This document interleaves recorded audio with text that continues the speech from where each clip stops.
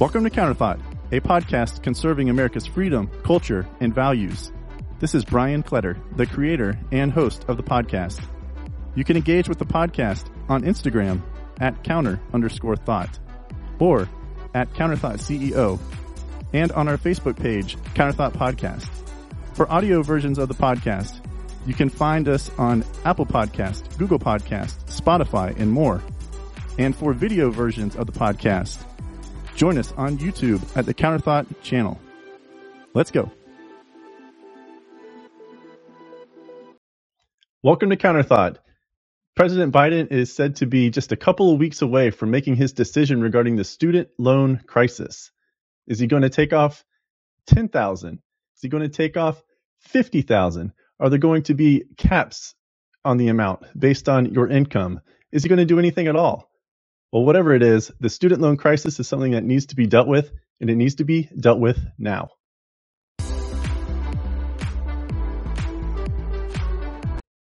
So the student loan crisis is something that has been talked about for years. It goes back to the previous election. It goes back to the 2020 election. Biden made a promise during the 2020 campaign that he was going to reduce the student loans for everyone, like blanket across the board, of $10,000.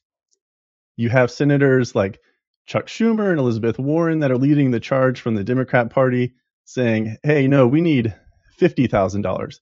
$50,000, and that will take care of at least 80%, 85%, I believe, of all student loans that are out there.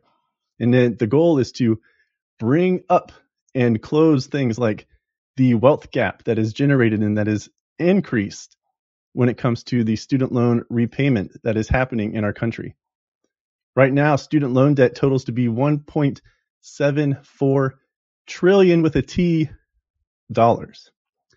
$1.74 trillion right now with outstanding student loan debt. And as I'm sure you're familiar with, the student loans have been on a pause ever since 2020 during the pandemic. That pause started in, I believe, May of 2020 under President Trump, and it has been extended 4, maybe 5 times now, I believe. It was supposed to start back up on May 1st, but now it has been extended through August, or maybe it was April 1st, but now it's been extended through August. And going back to last year, President Biden said that he was going to get a committee together to do this analysis, a legal analysis, to see if he has the ability through executive order to cross off, forgive, let's say $10,000, if he has that power. Well, he talked about that. I'm pretty sure that's coming up on about anywhere between 9 months ago to a year from now, or a year ago, and nothing has come. Now, going back a couple of weeks, it was talked about how the Hispanic coalition, that's not the right term, but senators or within the House of Representatives, President Biden was over there talking to them, and he was talking about, and it was said that he mentioned or talked specifically about student loan forgiveness caucus. That's the word I'm looking for, the Hispanic caucus. And he talked about, $10,000 is something that he was really considering. Well, obviously that spread like wildfire through last week. We've had some news that has happened since then, but this week, last week, and next week, something could be happening here within the next 2, 3, maybe 4 weeks. Is Biden actually going to forgive any of the student debt? Would that be good? I posted a TikTok video last week. I think it was on maybe a Friday, maybe about a week and a half ago. So about 2 Fridays ago, something like that, about this. And in my video, and this just encapsulates where people are. In my video, all I said was that I was tired of Republicans talking about student loan debt, the student loan crisis, and I believe we can call it a crisis. I mean, I already mentioned it is at 1.74, almost 1.75 trillion with a T dollars. But I was sick and tired of hearing Republicans sound so insensitive and just spewing the same talking points that shows they have not even done their research, talking like, oh, well, if he just does sweeping forgiveness or $50,000 of forgiveness, that it is only going to benefit the rich kids who went to a private school and got a useless degree. Well, that is not the case. And as a Republican, I hated hearing Republicans talk like that. Hated hearing them talk like that because the Republican Party is already known as the party that lacks compassion. You know, the Democrat Party is the party of emotions and of feelings and all of these things. The Republican Party is like, hey, bootstraps, we want you to be able to make your own way, and we want you to be responsible with your decisions. So student debt falls within that responsibility bucket, and sorry, but not sorry. You're going to have to find a way through capitalism and through everything else to pay back your loans and, to prosper. Well, the way they sound it, though, and here's some examples I'll just show you real quickly on the screen. Nikki Haley pops up there. Representative Jim Jordan pops up there. They're just like cold sounding, right? I mean, student loan forgiveness is stupid. This is a slap in the face to others who did not go to college or who did go to college and already paid back their loans. Language like that, it just I bet you they haven't even gone out and talked to any of their constituents. Now, Nikki Haley is not in Congress. She's the former U.S. ambassador, former governor of South Carolina. She is not in Congress. Jim Jordan is. But what I want the Republican Party to do is either move away from talking about the student loan crisis and possibility for student loan forgiveness altogether, or change the messaging. Because the Democrat Party is using this for politics.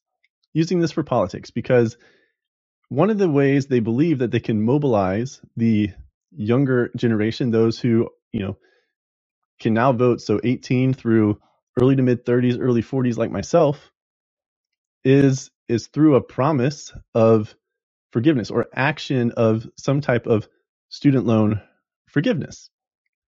And the Republicans are just trying to dismiss it, and they just seem so cold-hearted. And as a Republican, what I want the Republican Party to do is acknowledge what is really happening.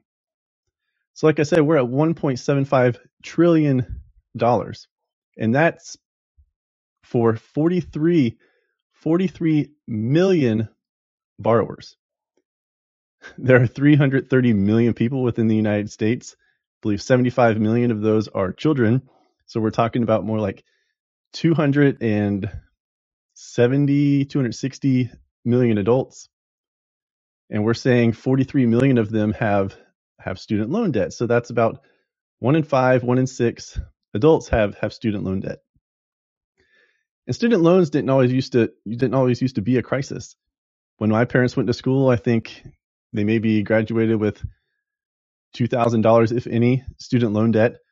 But the job market then, going back to the early 70s, they could go out and get a job that would allow them to, pay for a mortgage on a house, pay for the student loans, pay for their health care, pay for this, pay for that, all these responsibilities, pay for childcare. Well, as this next graphic shows, the cost of college has severely outpaced wage growth.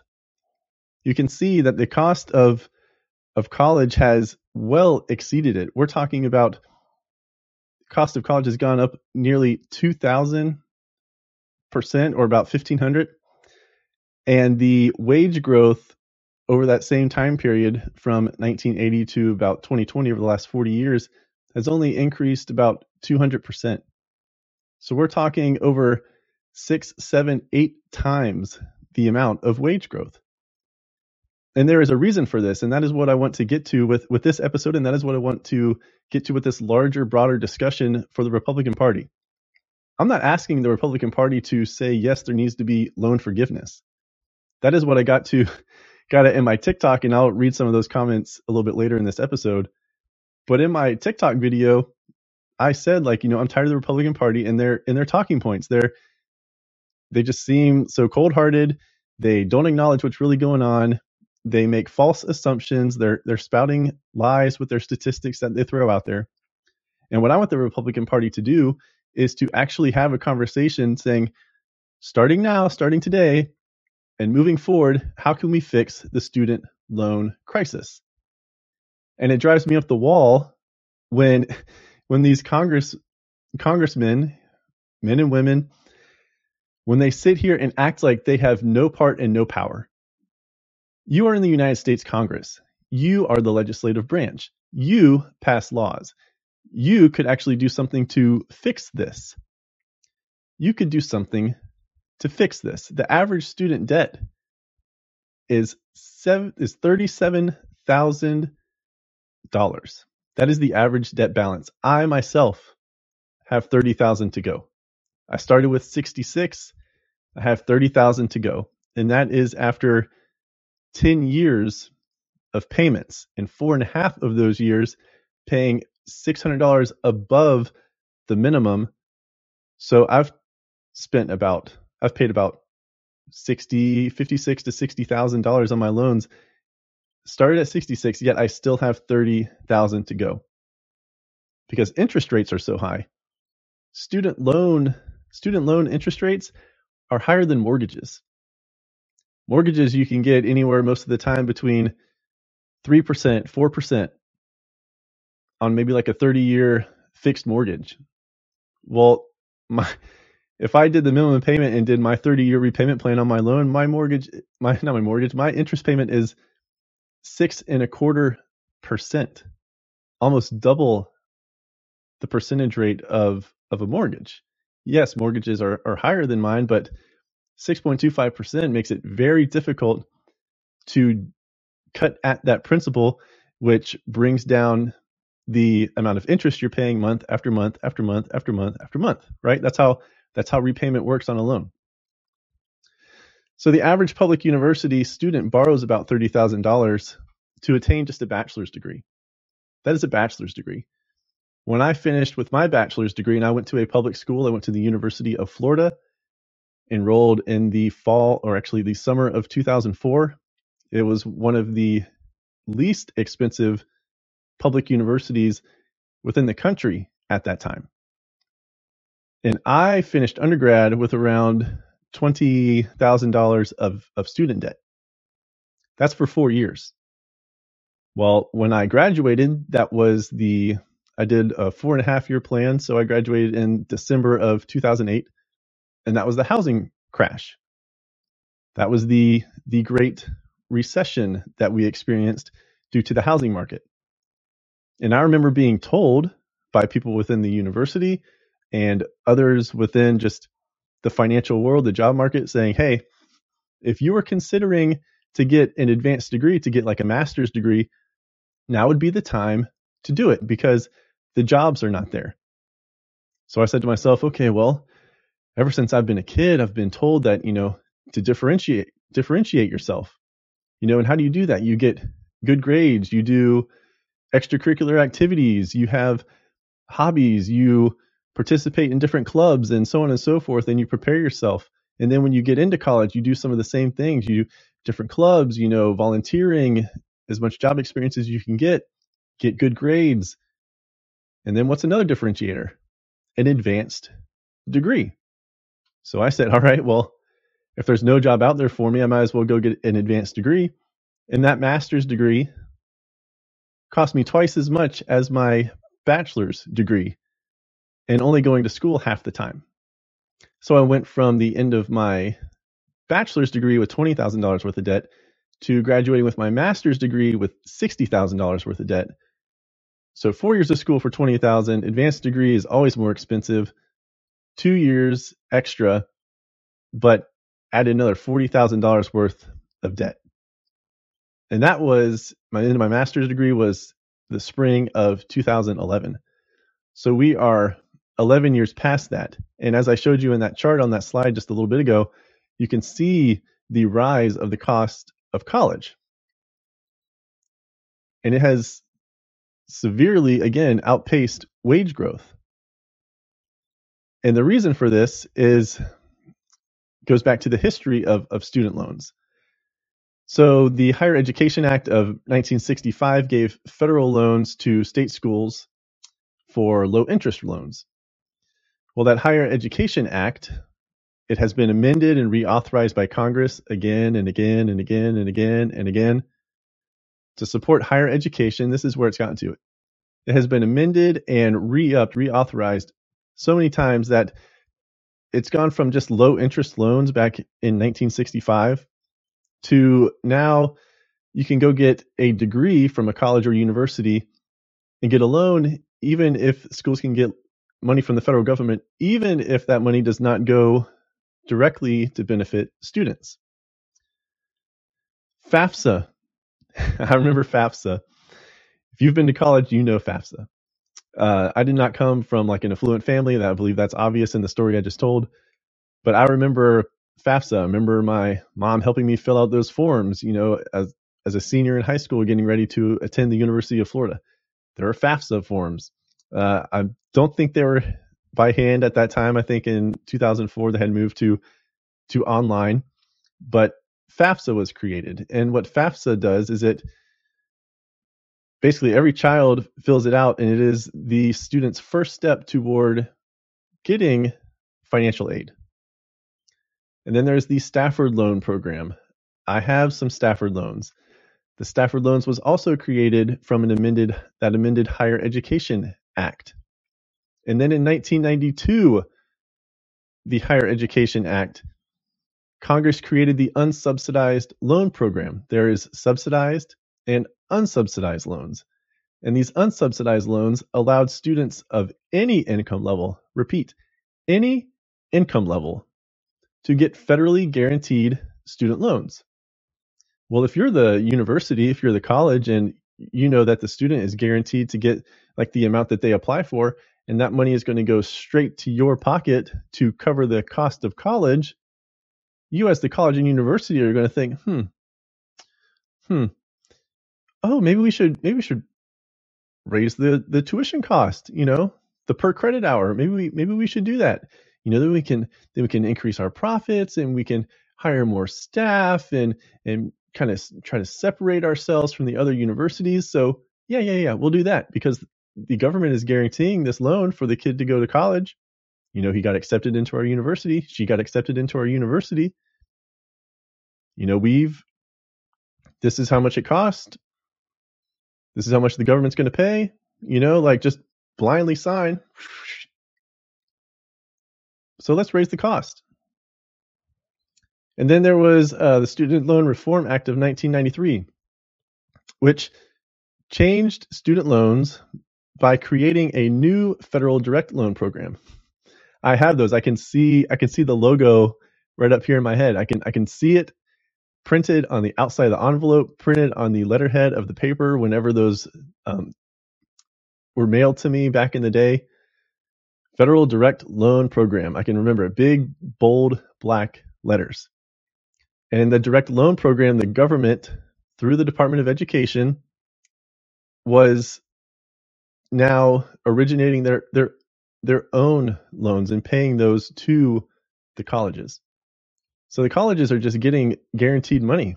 And the colleges, they can give out scholarships to the well-educated, to those kids who earned it. I have friends who got scholarships from the University of Florida and from other colleges. I did not. I had great grades in high school. I guess my SAT or my ACTs weren't high enough, but so I had to do the loan route to attend there. And again, trying to differentiate myself. I didn't want to go to community college. That was never even considered. Community college was my backup plan. It was either the University of Florida or nothing. And what I wonder is all the comments I received on the TikTok video, and I'll read some of them here in a minute. But what I realized from those comments on my TikTok video, which again was just advocating for the Republican Party to engage in the larger conversation of what can we do to fix the student loan crisis moving forward. How can we, let's say, have colleges put skin in the game, have the federal government, not be so predatory upon kids and not just sign the check to the university saying, hey, here you go. How about there be some standards for the federal government to before they either issue a loan, or maybe the federal government gets out of it altogether and then the loans are private, let the banks be more involved one-on-one with the students. But one thing I realized from the comments that I got on this TikTok video were that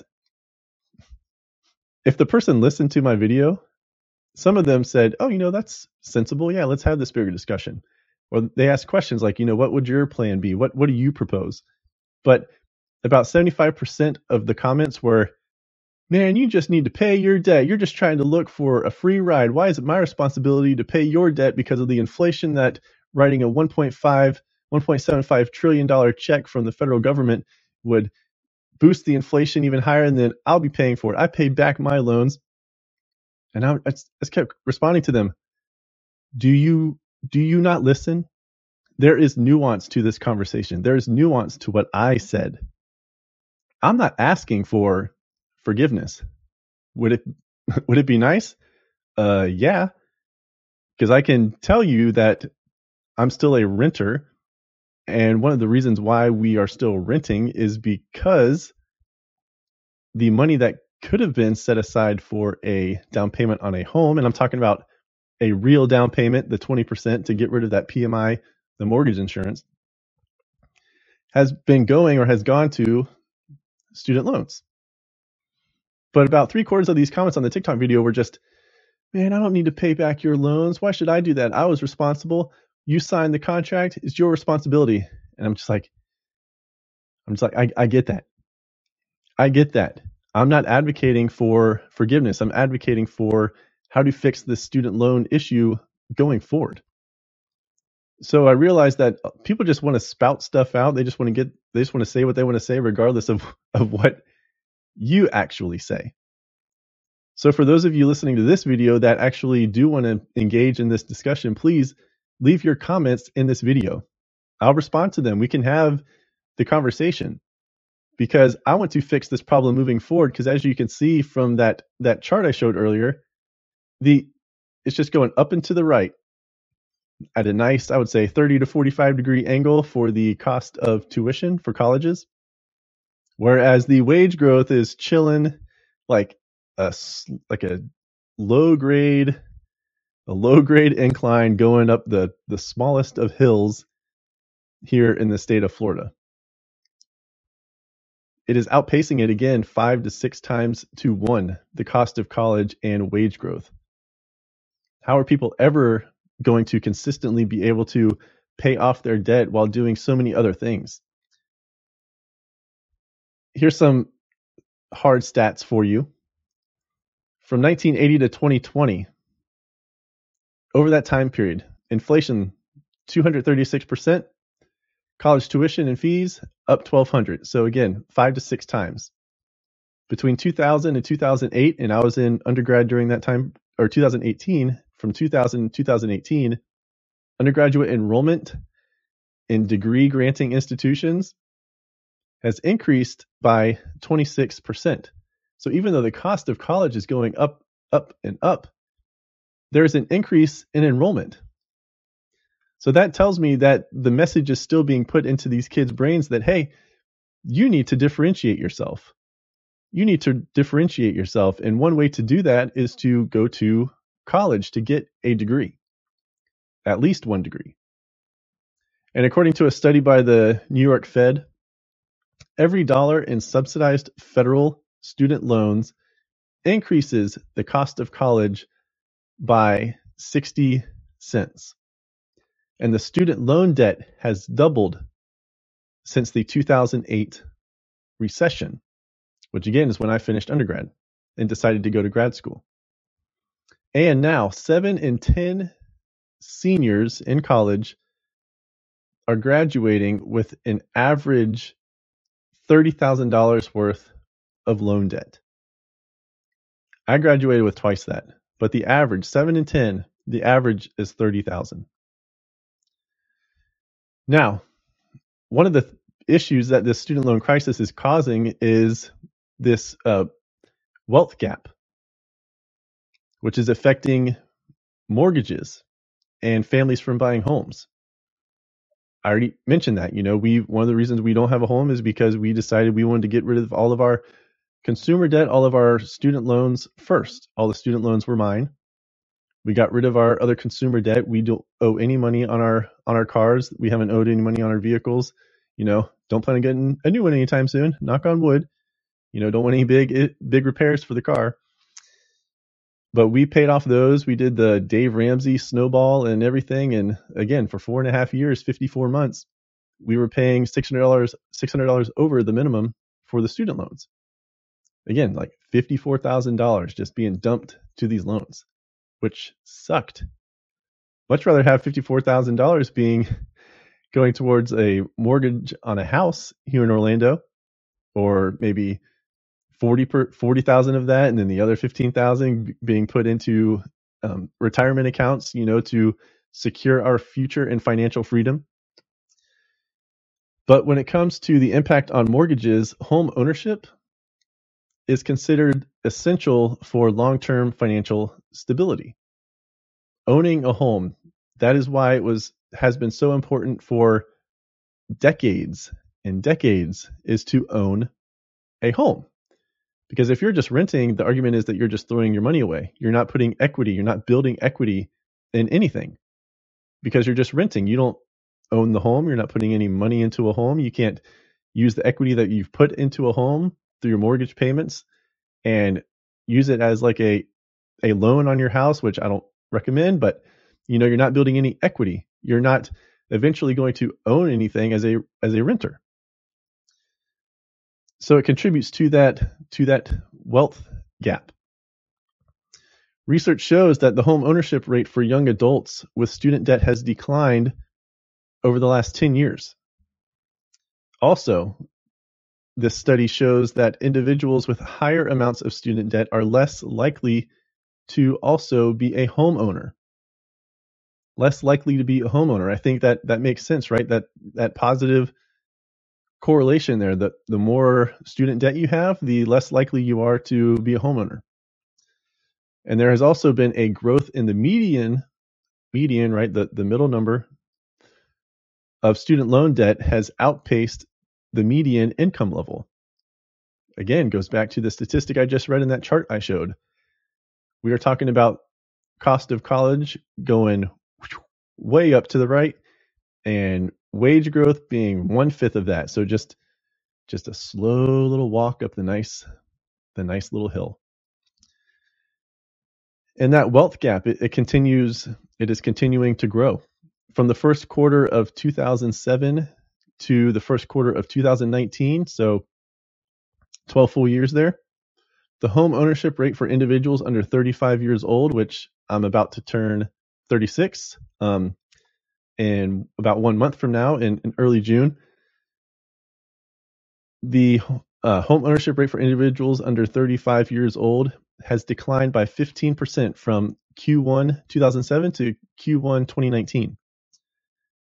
And that is dropping from 41% to 35% of individuals under 35 years old. So we've gone from, 2/5 of 35-year-olds or younger to now just 1/3. And then in 2019, homeowners had a median net worth of $255,000. Again, home ownership is one of the long-term foundations, the pillars of long-term financial success. In 2019, homeowners had a median net worth of $255,000, while renters have a median net worth of $6,300. $255,000 compared to $6,300. And if you pay attention to this argument for the student loan crisis, you hear that talked about all the time, especially from those who are really pushing, wanting forgiveness, like Senator Elizabeth Warren. She talks about the wealth gap all the time. And there's the data to bring it up, right? I mean, that shows that that is a downfall of the student loan crisis, of just giving kids loans whether they truly can afford college or not. So there is a big problem that needs to be fixed, and I want the Republican Party to engage in this conversation. Those that want forgiveness, they say things like, why make others go through the same struggle that you had to, quote, struggle? I saw that pop up in the comments, and here I'll throw up some of these comments right here so you can read them. Using the term struggle, it's like the Republicans say there's no struggle. How can it be a struggle when you agreed and signed on the dotted line for the loan?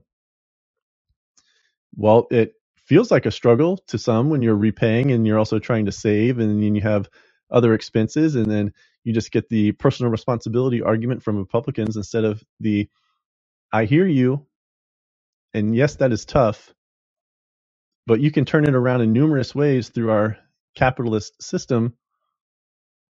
But beyond that, let's talk about how we can fix this for future generations. You also hear the pro-forgiveness talking points to be the cost to Americans will be made up by the boom in economy, and I'm led to believe that. If for the last 2 years with the student loan payment pause, we've been able to put away that $1,000 a month to save up for a mortgage, to save up for that down payment.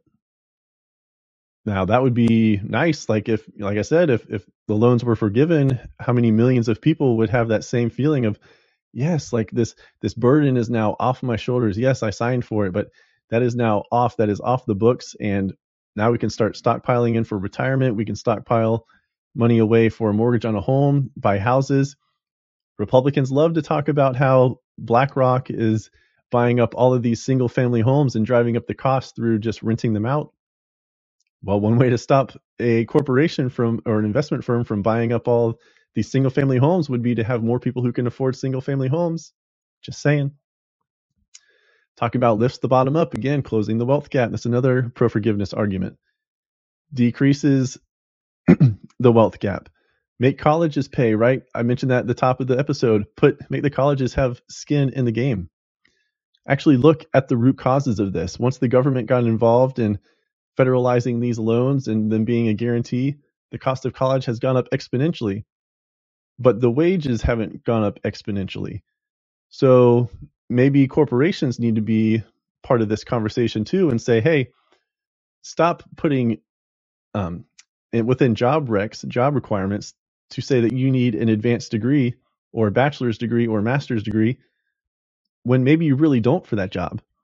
Because if you are saying that you have to have it, that is a job requirement, that is going to influence that career path that those majors in school and the path these kids are taking to try to get those jobs.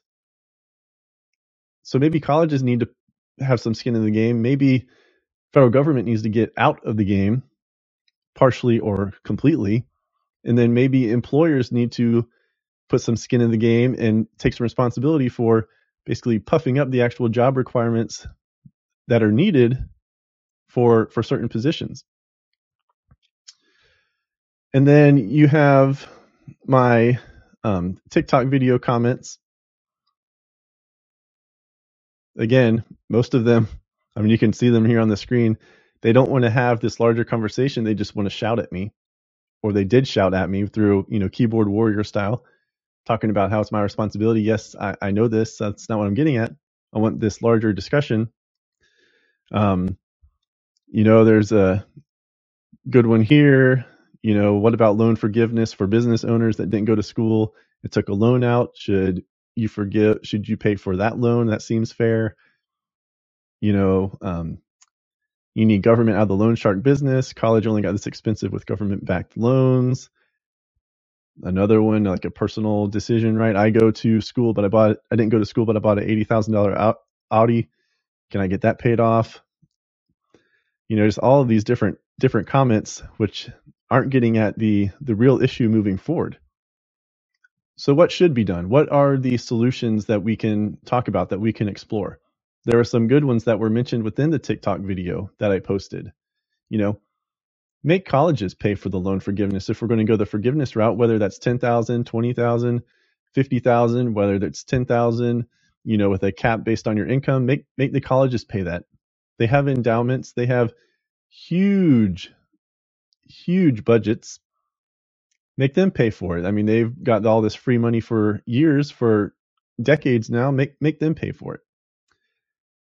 You could also forgive maybe the debt balance, right? So like for me, that would be the government pays off the $30,000, but then refinances it instead of at 6.25%, refinances it at 0%.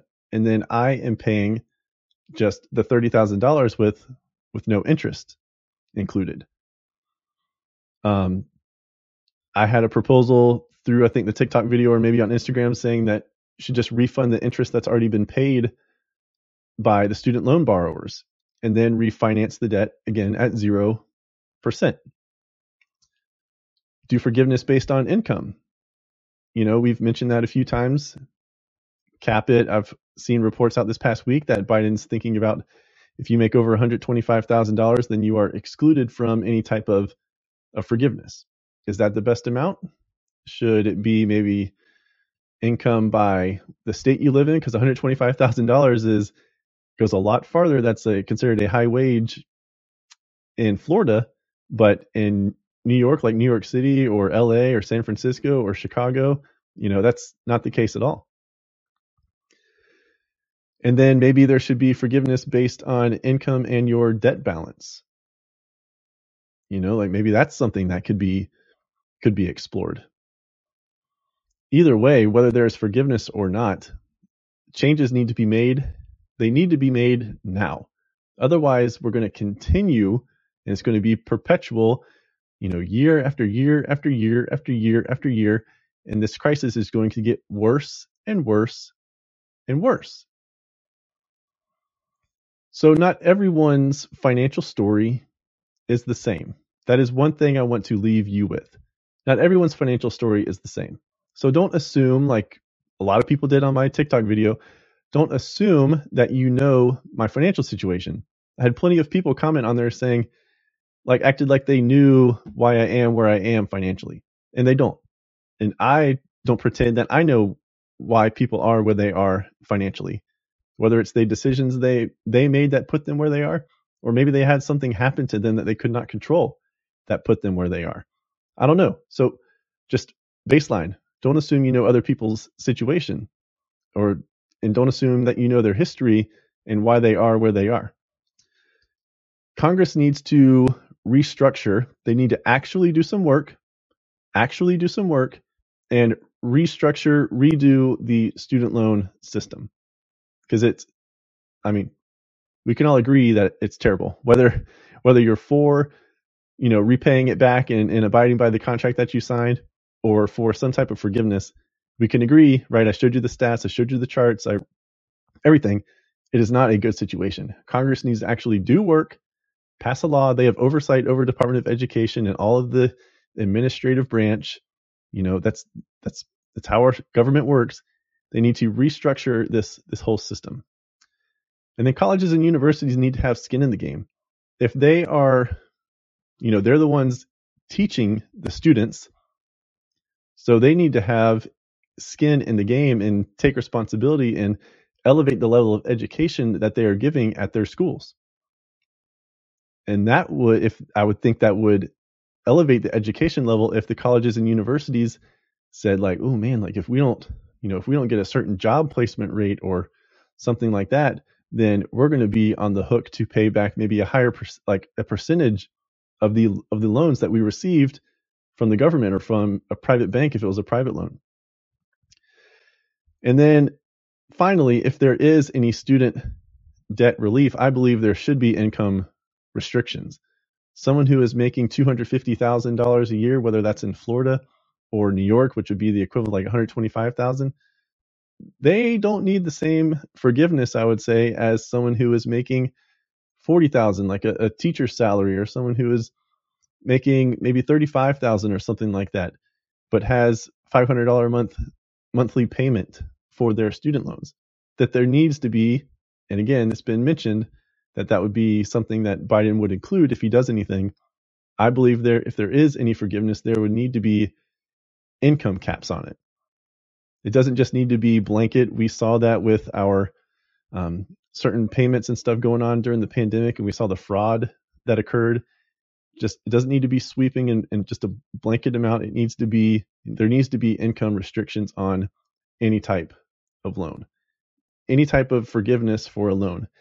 The focus needs to be, if there is forgiveness, it needs to be on those who need the relief the most. So I want you to leave your thoughts, your plans, your proposals in the comments of this video. And I want Democrats and Republicans in Congress to finally do their job and fix this issue at the root cause. Don't stick a Band-Aid on it. Dig in deep, find the problem, and fix it. That is what I want, and that is what I expect from Congress. And I want that expectation to actually come to fruition and change this student loan crisis for the future generations of our country. Thank you for listening to Counterthought, a podcast conserving America's freedom, culture, and values. Remember to subscribe and like or rate the podcast on your podcast app or on YouTube, and engage with the podcast on Instagram at @counter_thought, @CounterThoughtCEO, or on Facebook at Counterthought Podcast.